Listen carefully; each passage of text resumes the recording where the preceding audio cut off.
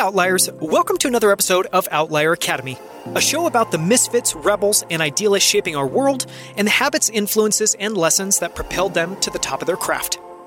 I'm Daniel Scrivner, and on the show today, we explore the world of coffee alternatives and functional foods with Lopa van der Merch of Rasa.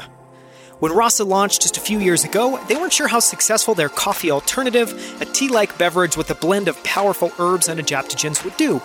But in no time, they were scaling quickly, and today they do more than $5 million in annual revenue. And they're just getting started. After bootstrapping the company, they're raising their first round of venture capital now and expanding with new blends and products like their own Rasa Creamer. In this episode, we explore the weird world of coffee, including how the world fell in love with a bitter beverage and just how uncommon that is. We talk about the art and science of adaptogens, including what they are and how they regulate your body's energy and stress response. Talk about the lengths that Rasa goes to craft an incredible product, including having 3 trained herbalists on staff, and the lessons that Lopa has learned as a first-time founder and CEO of a fast-scaling business. To learn more about Rasa, visit wearerasa.com. You can even buy their taster pack to try every blend and find your favorite. I highly recommend Cacao and Super Happy Sunshine. You can also follow Outlier Academy on Twitter for exclusive clips, quotes, and more at Outlier Academy. And you can find our show notes with links to everything that we discuss, as well as a full transcript of this conversation at outlieracademy.com/39. Let's jump in with Lopa. Lopa, I am so excited to have you on the show to talk all about Rasa and why coffee is the enemy. So thank you so much for joining. Way to set me up like the devil. Hi, thanks so much for having me, Daniel. I'm excited to be here. I'm super excited to talk with you about Rasa. I drink Rasa daily. I love it. So I'm really excited to explore the product, the business, and just a bunch of cool things about how you have grown the business, how you run the business that I find fascinating. But to start, I'm sure some people listening haven't heard of Rasa. Could you just give a quick pitch of what it is and a little bit of background on the company? Just how old the company is, maybe size, stuff like that. Sure. We do super functional coffee alternatives. We were actually the first adaptogenic coffee alternative to market, and we can get into adaptogens a little bit later on if people are like, what the heck? Super functional, we distinguish as being, every single ingredient has a purpose and a function in this and every single product. We have about 8 products across our line. We hard launched 3 years ago, 3 years and a few months at this point, April 2018. Was in beta for a couple of years before that. And it's been a wild ride. We're doing great. Got about 20 people on our team and at a roughly $5 million run rate. Things have been growing fast. And clearly we're not the only people who think that coffee is evil / that you need to have a healthy, balanced relationship to coffee, however you do. Yeah, I think evil is probably triggering because, I drink coffee. I love coffee. I think a lot of people do. Coffee's great. It is. But I think talking with you, we've had some super interesting conversations about what people don't realize that drinking coffee does to your body. And I thought it might be interesting to start there. One of the things that you talk about quite a bit is just energy awareness and being in better regulating your energy. I guess, can you compare and contrast what happens when you drink a standard cup of coffee and how is that different than what happens when you drink a cup of Rasa? I like to think of coffee as a little bit of a blunt object for your energy. It's going to work. It's going to do the thing. But the reason that you get such a lift from it is that it is directly stimulating your central nervous system. And if you think about it, like a loud bang also stimulates your central nervous system really well. And coffee's kind of similar. So it's a little bit shocking to your system, which is governing and regulating and causing balance in your entire body. And then it also causes a cortisol release from your adrenals. So it's literally stimulating a stress response. And your body has a natural cortisol cycle anyway. So you have basically a peak of cortisol roughly at about 9 a.m. And then it starts to downfall until about 6, which is when your melatonin starts to tick in. When you drink coffee, your body starts to get dependent on this cortisol release from the coffee. If you're drinking it, say, before 9 o'clock, then you might have your spike at roughly 9, and then you might come down a little bit earlier in the afternoon, say about 2, 3 o'clock when you might crash. I don't know. That's a maybe common crash time. Yeah.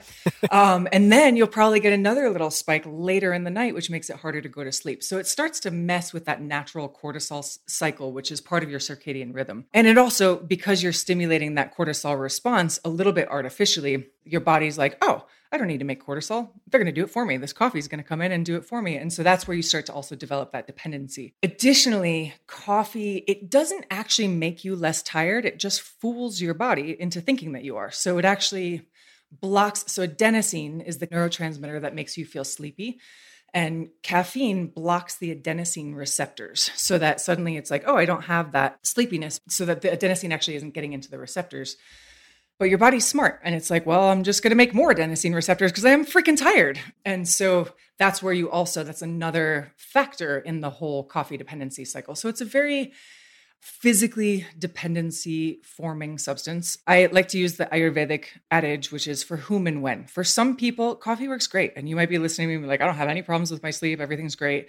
She should shut up about coffee. It's perfect. But some people might be like, oh, I'm seeing some of these symptoms. And it really depends on who you are, the type of constitution you have, as well as your relationship to coffee. And so I'm really big on, it's not actually that coffee is the devil. It's about how you use it. Just like wine, like if you have a glass of wine with dinner, it's a beverage. It's wonderful. If you need 2 to 3, 4 glasses to be able to feel functional, you got a problem. I predict that where we're going in some years, I would say maybe 10 years, we're going to start seeing a shift where people think of coffee as similar to alcohol, where if somebody said to you, I need 2 glasses of wine to get started in the morning, you'd be like, you have a problem.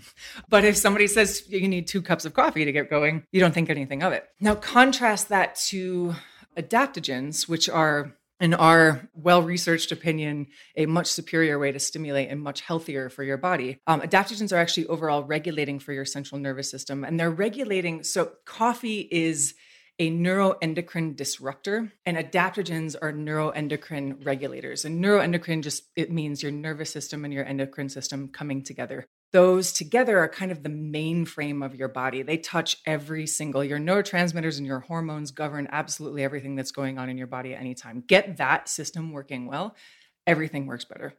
Adaptogens are a class of herbs. There's 4 criteria to be called an adaptogen. We call it the 4 N's, which is they need to be normalizing, which means they have an overall balancing impact on your body. They help you maintain homeostasis. They have to be non-toxic in normal therapeutic doses. So normal therapeutic doses means like if you go out and drink 3 gallons of this stuff, you might have some negative impacts, but for the most part, they're pretty safe for most people most of the time. And then they need to be non-specific. So they're working throughout the entire body. It's not like, oh, they're just good for the liver. They're working. And that actually ties into the 4th N, which is neuroendocrine. They have to have this impact on your neuroendocrine system, where they're actually strengthening and balancing your body's stress response system. So we have 2 main pathways that our body uses to communicate to our adrenals that there's a stress trigger. And for most of us, these systems are in overdrive all the time because modern life is just stupidly stressful.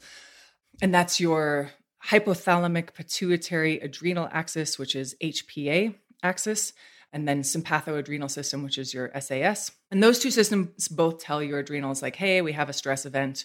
We're going to need some cortisol here. And adaptogens, basically, they mimic stress in a good way, like exercise does, and make those 2 systems stronger so that, like, just think about it. Like if you don't exercise at all and you go to pick up a 5-pound weight, you're like, it's kind of heavy. Just like with stress, like the littlest thing can start to get you off if you're not strong in those 2 systems. And so these herbs actually helps to strengthen those 2 systems so that a 15-pound weight doesn't phase you in the same way that a 5-pound weight, so like a big stress event, just doesn't quite get you as freaked out for as long or as often. That's why we packed rasa with these particular herbs, so that you're replacing something that is overall kind of a shock to your system. That might be an exciting and wonderful high of a shock, but it's a little bit like drugs. You don't want to do them every day. And then replace that with something that's going to just generally help you to be able to have more cope with life. Fantastic description and super, super detailed. On the adaptogen piece, is the root of that just that it's helping balance, helping your body adapt? Is that where that term comes from? Yeah, that's where the term comes from. And then people say like, oh, it helps you adapt to stress, which is great, but it's all very oversimplified because there's actually some really pretty fascinating mechanisms of action that are going on in the body. And our chief herbalist on our team is a walking encyclopedia, and he can talk all about the glucocorticoids in the brain and how that's impacting your stress response. It's pretty amazing. I'm roughly at the stretch of my knowledge getting into glucocorticoids there. Well, I think that was great for everyone listening. Just to go back to the beginning, hearing you describe that, you're incredibly passionate about it. it's also incredibly intricate and really nuanced, just your understanding of it. And I'm curious, how much did you know about adaptogens and herbs before founding Rasa? Or was there more of an impetus to learn and try something new that sent you off on this journey? Talk a little bit about the founding and how it got started. Yeah, sure. So I've been into adaptogens since way before they were cool. They've been really trending in the recent years. And I think I first started taking them 15, 16 years ago, something like that. Basically, when I first started getting into Ayurveda, and the king and queen adaptogens of Ayurveda are Shatavari and ashwagandha. Probably can't say this in front of the FDA, but I swear ashwagandha really helped to heal Hashimoto's for me. That was an herb that I was working with really closely. So yeah, I mean, that's a good place to start. Is I had a crap ton of health issues of both small and large, and hypothyroidism that had me really depressed and just not really able to do anything. And that started to get me into, I worked both with Western medicine as well as alternative options, and had kind of equal success in both places in different ways. And so I got really into herbs. I've always been an enthusiast. I'm not an expert. I never went to school or anything, but I would have jars and jars of herbs in my kitchen and stuff like that. And then, so Rasa actually started, I would just kind of use herbs, in my life, however I was so inspired. But then in 2015, I had just like a phenomenally stressful year. I now call it my own personal 2020, but included my husband and I left a cult. I had an emergency back surgery while pregnant, moved across the country, lost a family member, had a major falling out with my family, had a traumatic cesarean birth with my kid. Like, I was just completely fried. I needed something to keep me going. I had a baby waking me up all the time and was like exhausted. And so I tried coffee. And I've never been a big coffee drinker. I was actually I was a barista, in my early 20s, and I was the barista that did not drink coffee and was trying to make everybody mate lattes and stuff. But even my staunch Ayurveda friends at that time, and Ayurveda would generally say, and Ayurveda, if you're not familiar, is the traditional medicine system of India. And it's, depending on who you talk to, between 3,000 and 5,000 years old. And it doesn't tend to look very favorably on coffee for most people, although there are some constitutions where coffee is actually very medicinal. And so if you're listening and you're like, coffee works great for me, you might be that type, or you might be just overriding yourself. Usually you have to quit to kind of get familiar with it. But anyway, even my most staunch Ayurveda friends were like, this is the time that you just guzzle coffee. This just, you're a new mom, just drink all the coffee. I had coffee maybe 4 times and panic attacks, irritability, like waking up, and it messed up my sleep even more, jitters, all the bad things you don't want, just not worth it. And so I tried all the coffee alternatives out there and was like, really, this is it? We could put so much more into this. And then I started considering the coffee ritual, and here's this drink that we don't even really question societally that many, many, many people are addicted to.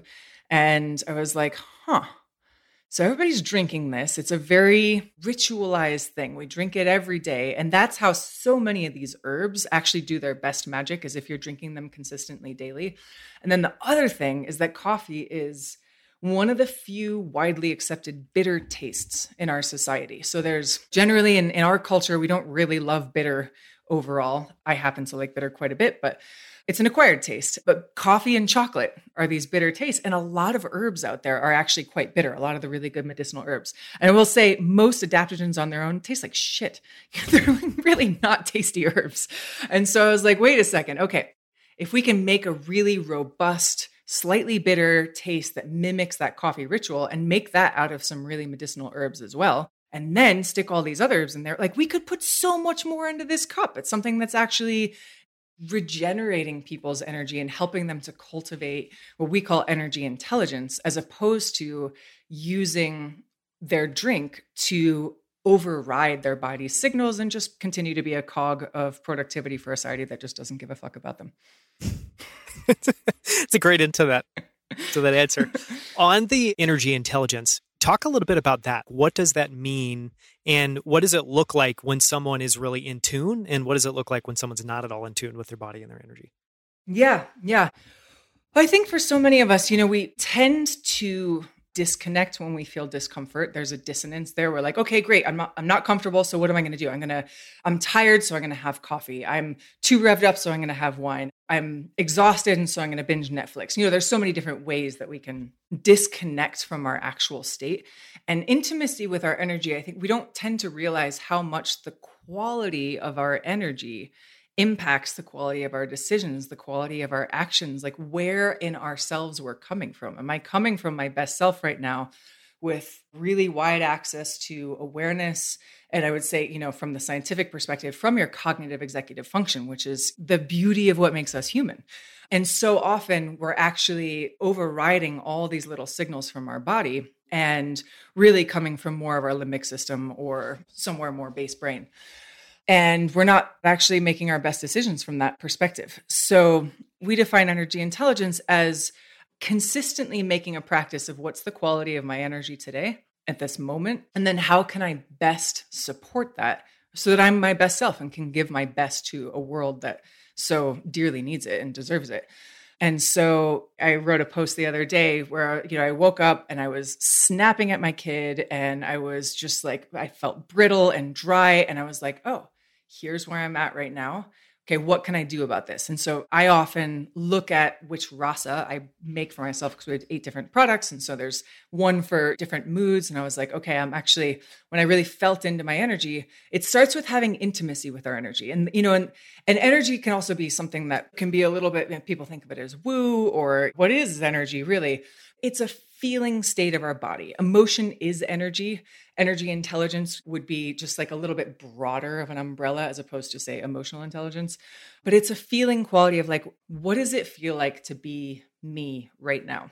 When I felt into my body that day, I was like, what? Doesn't even feel like I have arms. My energy is not going into my arms at all or my legs. It's like all kind of moving around over here. So I drank calm rasa, and that really helped to kind of settle things. And then from there, I was able to also start, and this is one of the things too, the magic of adaptogens, like no product is going to change the amount of stress in your life overall. Like you can't, I'm not going to be the first to tell you that like, we're not going to save you from your lack of childcare or from, societal oppression or, any of that.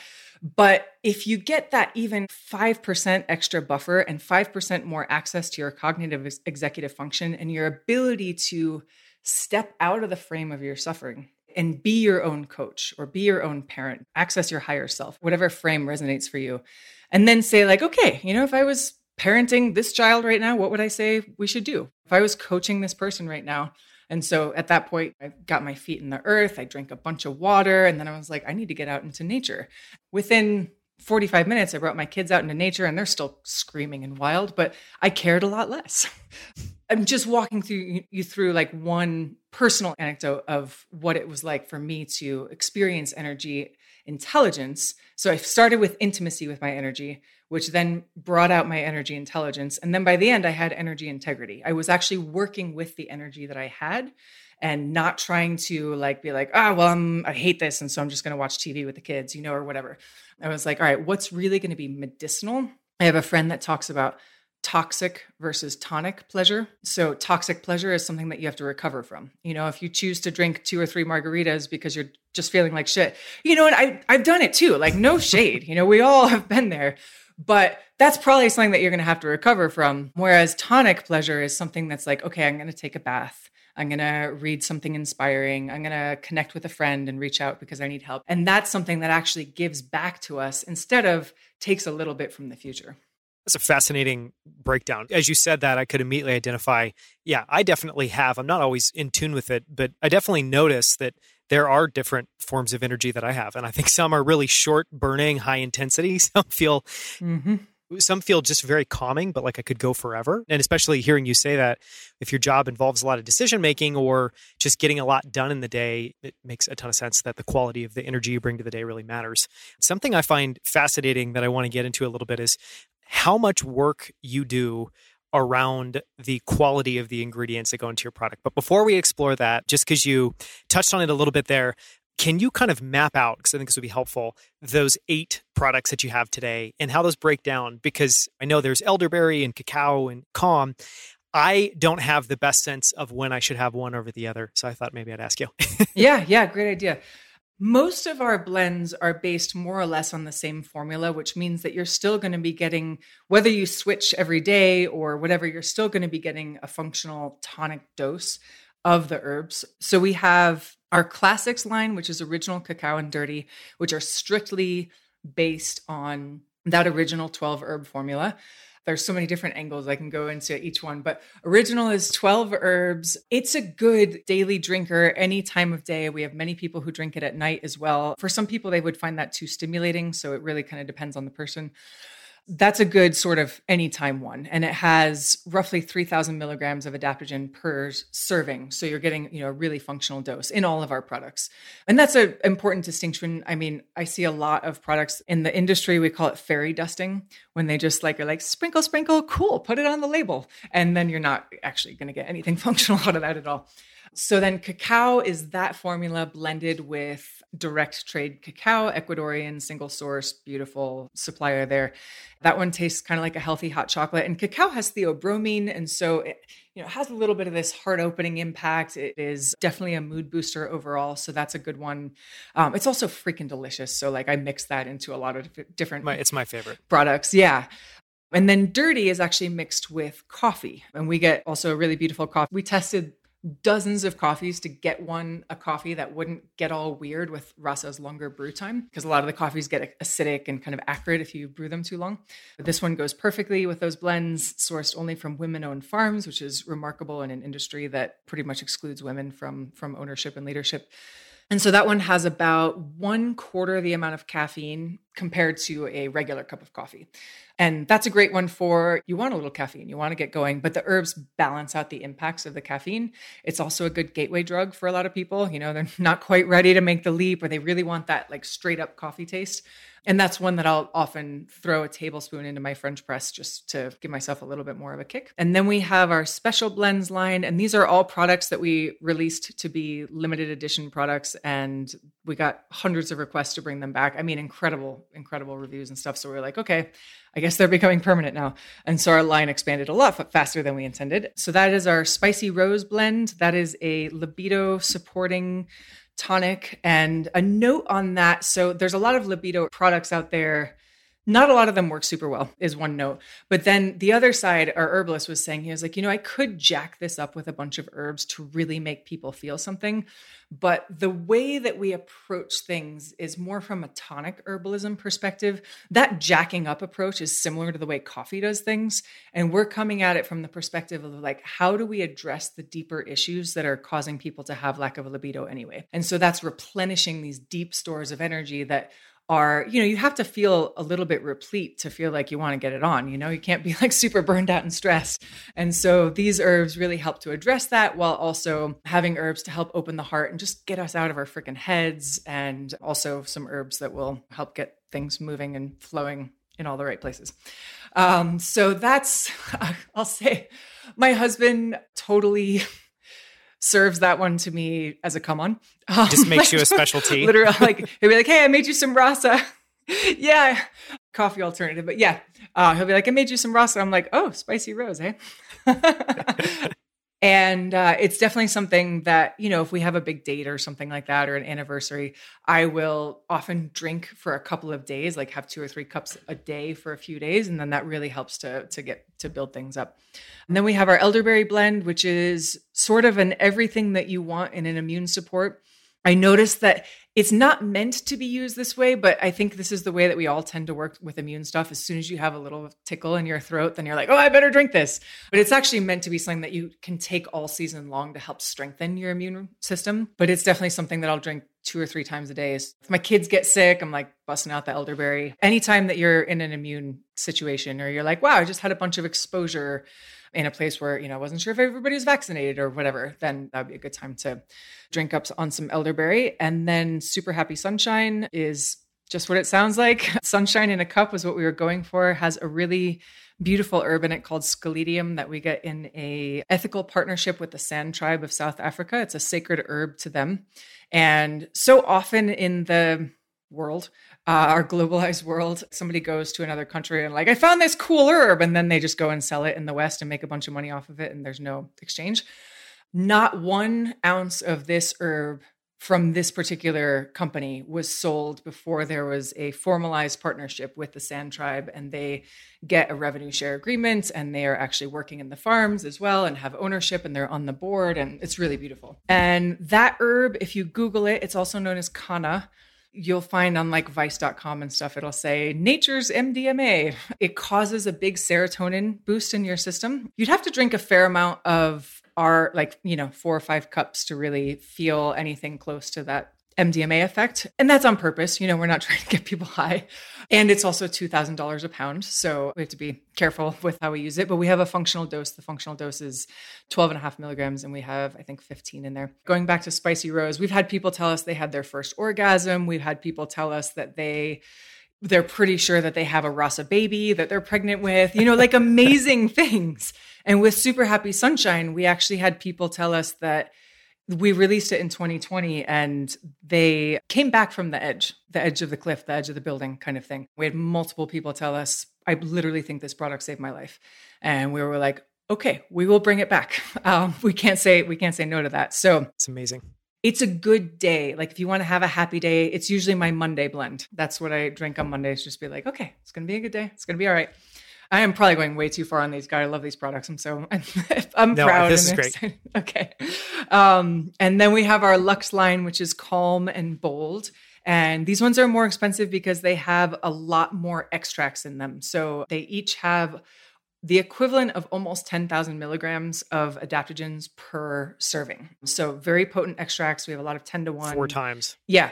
What is that? 3 times? A little bit more than 3 times. Yeah, exactly. And the Bold we were going for like, how do we help people feel the coffee thing without the coffee? And I don't think that we succeeded because, like I was saying, caffeine has such its own impact. But what we did succeed in was creating a completely different perspective around what really powerful energy can be. And it's much more grounded. It's not like slightly aggressive, like I can do anything, like almost cocaine-like impact of coffee. It's much more like a grounded, open focus. There's a lot of herbs in there for brain and cognitive flow, performance, athletic recovery, all really some great herbs in there. So that's one that I'll drink. It's also a little bit dangerous in terms of if you have a crap night of sleep and you drink 2 cups of Bold in the morning, you'll feel pretty much normal. And I say dangerous just because you don't want to abuse that and be like, oh, I can just sleep 6 hours, like, no, you need the sleep. But if you have a young kid and, I drank the crap out of Bold for a while and was just like, oh God, I feel halfway normal and I don't even know how I'm getting 5 interrupted hours of sleep a night. So it's great for that and great for when you have that extra push for a deadline or something like that. And then Calm is very relaxing. It's relaxing without being sedative. So for most people, it's not going to put you to sleep, but many people do drink it before bed or drink it as their afternoon thing. I actually like it the most as a replacement for that after work glass of wine that I got really habituated on in COVID because there's a very high dose of reishi in there. And just to go a little bit on that one particular herb, there's a bunch of other herbs in there too. But reishi in Chinese medicine is said to help settle the shen back into the heart. Shen is your spiritual energy, basically. And so many of us, especially when we're in working mode and we're in decision-making mode and all that, we're really kind of like walking heads, talking heads, like we exist up here. And when I drink Calm, I really feel it come back down to my heart and I'm like ready for family mode. But I also drink it sometimes in the morning. And, a lot of people drink it either after work, after dinner, or before bed. So it's very down regulating, very relaxing. There's a clinical dose of ashwagandha in there. And I mix them a lot too. Right now I'm drinking Bold and Joy together. Bold and Calm together is a very unique experience. It's like powerful and really relaxed, which is kind of awesome. So, you can have fun with that too. That was fantastic. So when we were talking before, something that I think is staggering is that you source 48 herbs across 12 different countries. And you touched on it earlier, but you also literally have a trained herbalist on staff that's coming up with all these combinations, doing all the R&D, and then making sure that every single batch meets your criteria. And I'm curious, If you could talk a little bit about those two things, why they're so important to you and to Rasa, and then if you could contrast that, because I would guess that that's probably not very common in the coffee alternatives adaptogen space.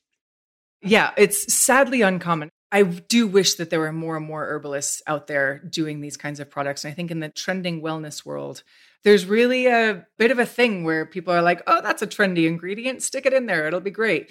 And herbs are powerful. If you have the wrong herb in the wrong context, it actually can really mess up different things. And I don't want to go too far into that just to I don't want to scare people. But it is real. There are different considerations. The way that you formulate something is actually really important. We go out with everything to be like, okay, how do we make this the most safe, the most effective, and the most supportive for the most people? And I see a lot of products out there where I'm like, cool, you just saw 4 trending ingredients and then threw them in the bag and called it good.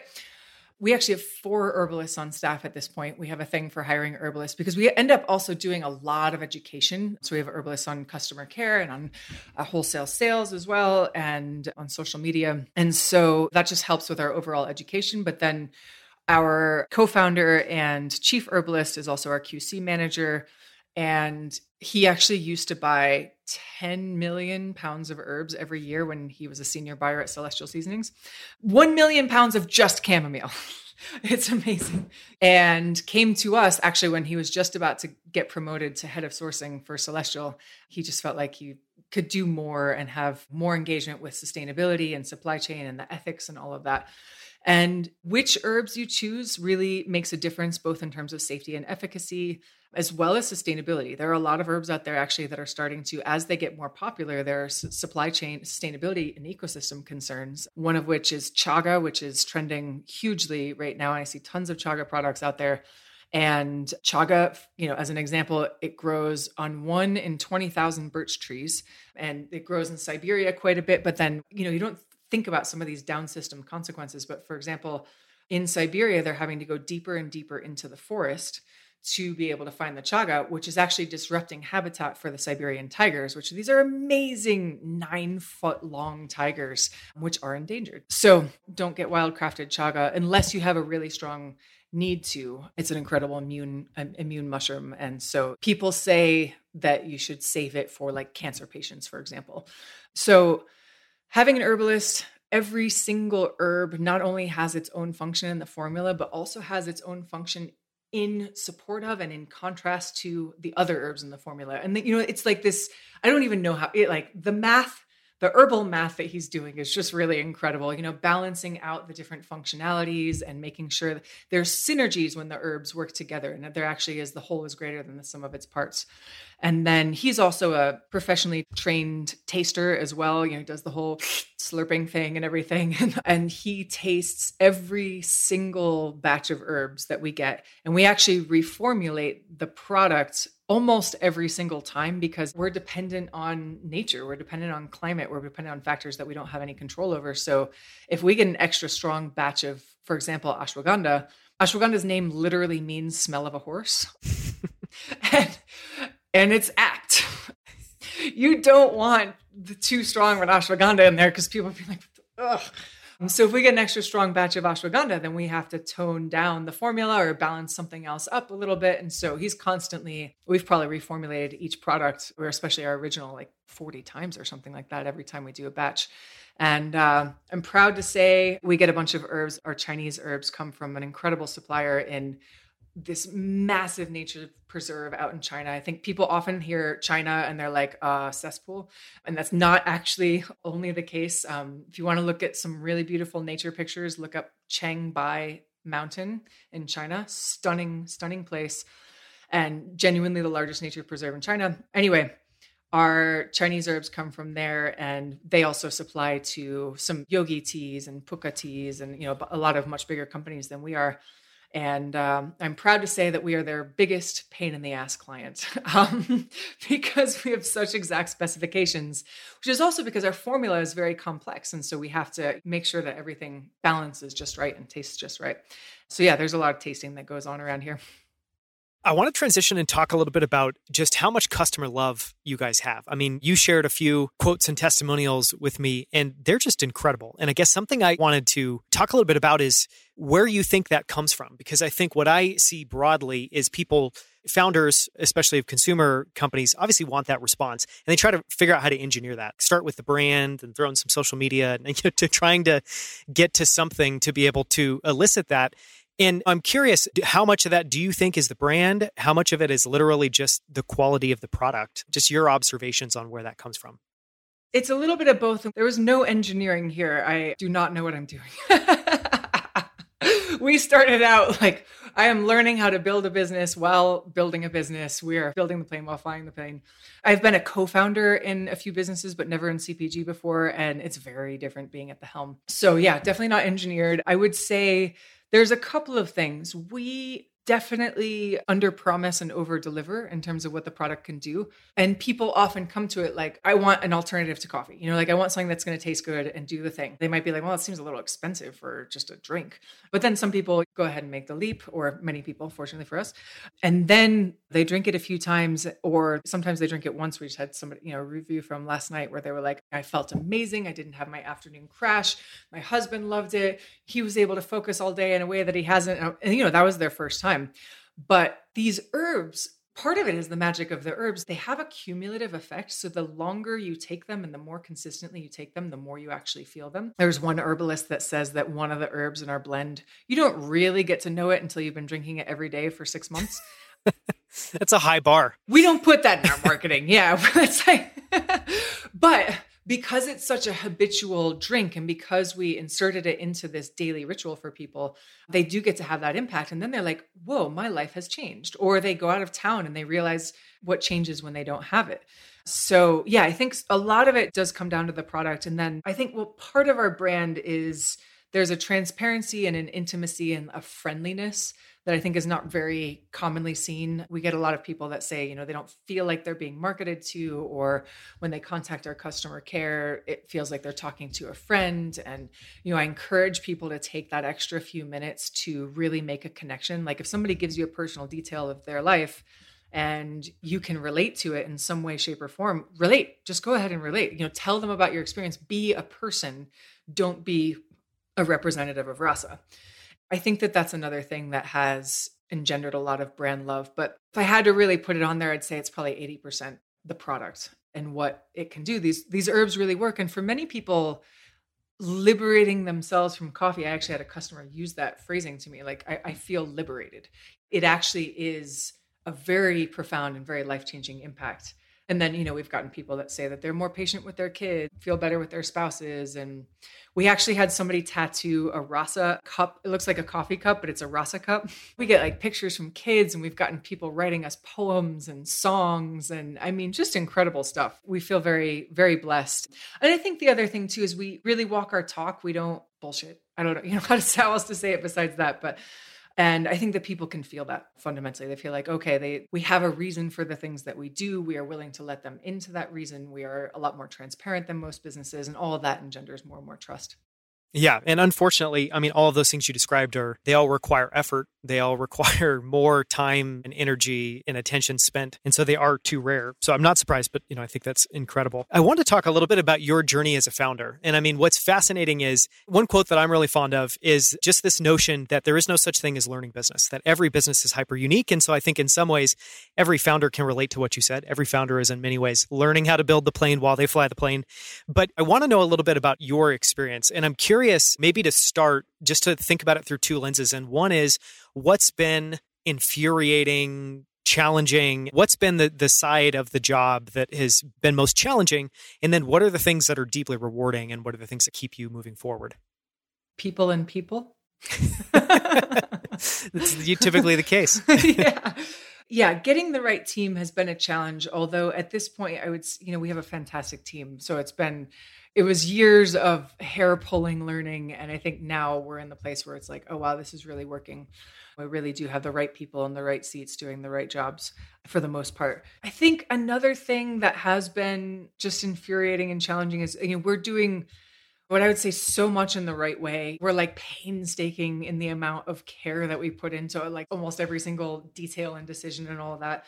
And I think now I'm starting to see that we've maybe under-indexed on some of the things that might have gotten us the recognition that I feel like we deserve for that. And so I see some of these other brands out there like getting tons of press and tons of this. And I'm like, but we have come on, like we're a pretty PRable story, I think. I try not to get too comparative about it. That's not helpful. But then there's also like, I end up kind of reflecting like, well, am I doing something wrong? And then I'm like, well, maybe it's just because we haven't dumped $10,000 a month into PR because we're more focused on, is our supply chain really tight? We've been bootstrapped up until this point.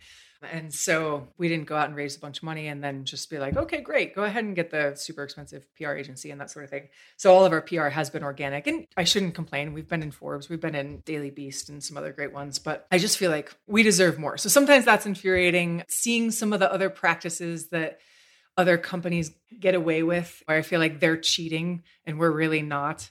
And like we put so much value into the product, instead of I had this rant on my Instagram the other day where I got this box in the mail and I was like, the box costs $10, guys. I know this. Like, I know how much these things cost. That's a $10 box. The value is not in the product, it's in the box. But people like that. And so I think some of it is not quite uneducated, but, needing to be more educated consumer base in general about some of these things. And then things like fairy dusting, adaptogen washing is something that also drives me freaking bonkers. We've coined that term, but because we just saw it happening so much where a company will say that something is adaptogenic and it's actually not. And there's scientific criteria. And there's a whole body of scientific research that's continuing to progress where they're doing more and more studies on these different herbs.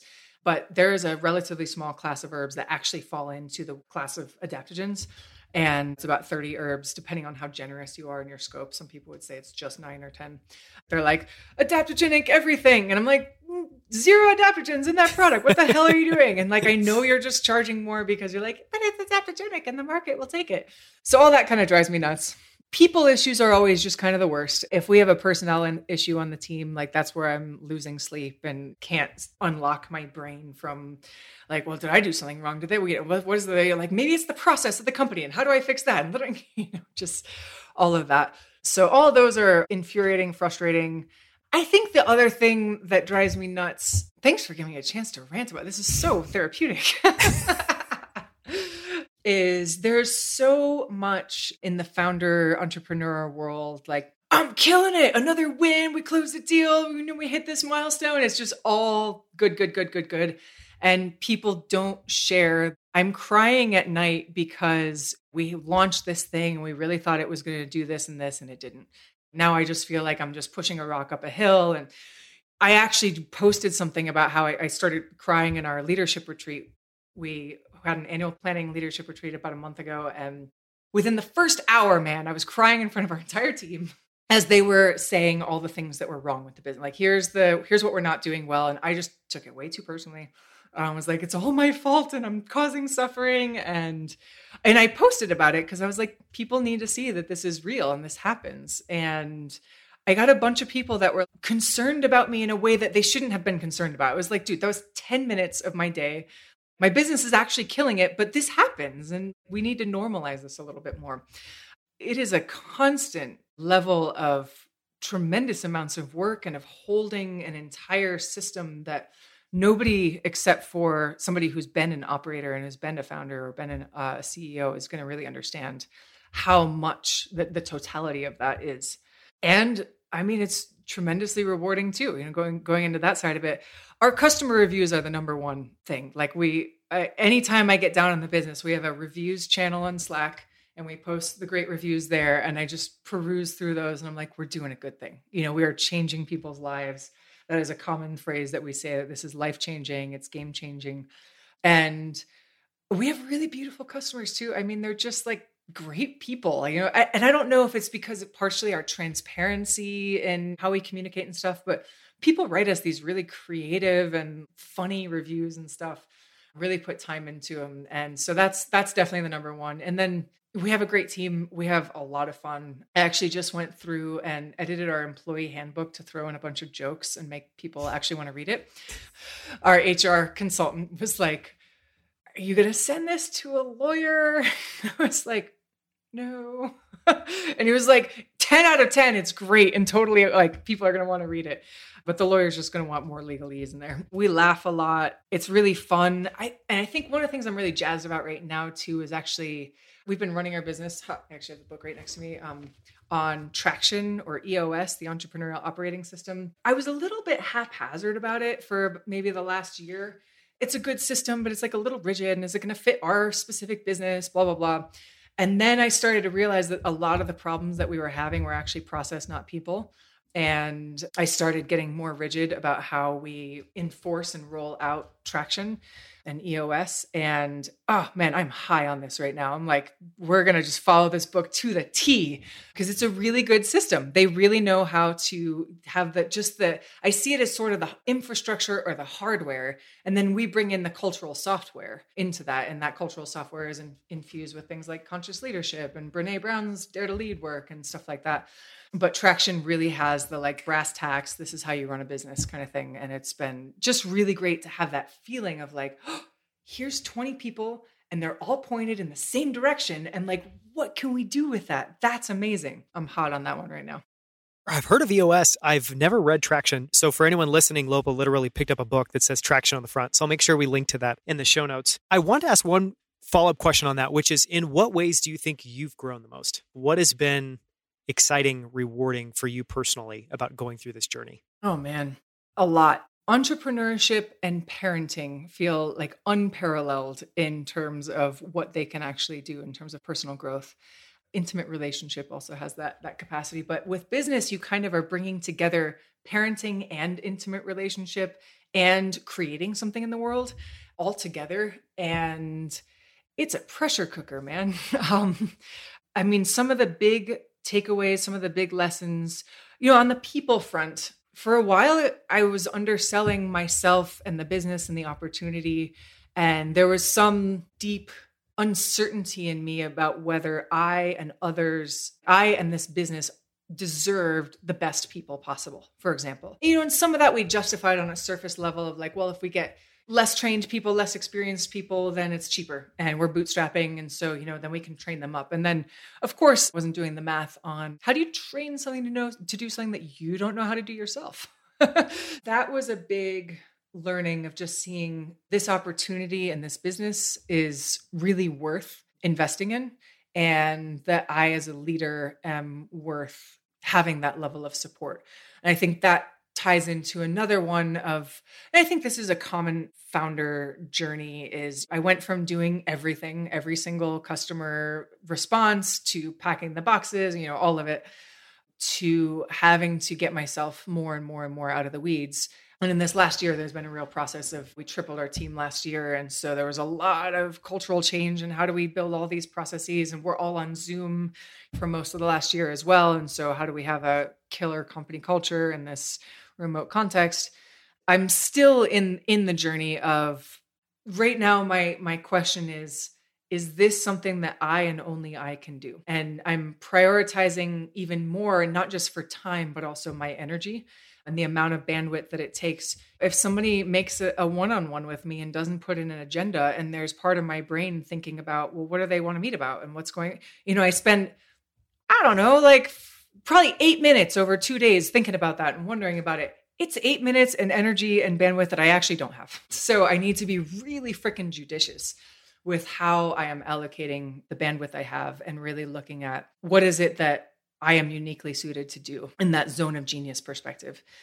And then I think another one going into energy intelligence, they all kind of dovetail together in a way, but the quality of energy that I bring to the business ripples out without question. And so for the first 3 years, I took almost no time off, including weekends. I mean, I was just powering through. And then I've got 2 kids, young kids, and you know how not relaxing that is. And yes. So, I'd get off my first job and then go to my second job and then go back to my first job after the kids went to sleep, and everything. Mm-hmm. My nervous system, it's almost like Rasa becomes an extension of my nervous system. And so how regulated I am really ripples through the business, and the quality of my energy really ripples through the business. And I've really just been finding that the times where I most feel like I can't take a break, or where I most feel like I don't have the time to spend thinking about a big issue or go meditate so that I have the bandwidth to do that. When I really feel like I can't is the time that I most have to. When I'm trying to instill that in my leadership team, especially as well, like go ahead and take a break. You're pushing a rock up against a wall here. You need to take a break on this. So working with my own energy and knowing that if I am inspired, spacious, grounded, that my company is going to be more of that too. I think that's a fantastic insight. And I've never heard it said that way, where it's about energy, it's about your presence, but it's super, super, super powerful. Well, thank you so much, Lopa. We're going to wrap this part of the interview now on this question. We'll move to the second part of the interview in just a second. So for anyone listening, we're about to go just behind the scenes a little bit to talk about how Lopa shows up her best self every single day. If you're curious, stick around. For links to everything Lopa and I discussed, as well as our favorite takeaways from this episode, visit outlieracademy.com/39. You can also jump to the next episode to go behind the scenes and learn more about the habits, influences, and life lessons that have shaped Lopa in the short bonus episode that follows this one. To dive deeper, visit outlieracademy.com. There you can find more conversations with incredible guests like Scott Belsky, Kevin Kelly, and Erlang Kage, as well as the founders of Big Ass Fans, Primal Kitchen, Rally, Titan, and so many other companies. You can also sign up for our free weekly newsletter, Outlier Debrief. Every week on Friday, we share a few highlights from the latest episode with a few of our favorite books, articles, headlines, and moments from that week. Thank you so much for listening. I'll see you right here next week on Outlier Academy.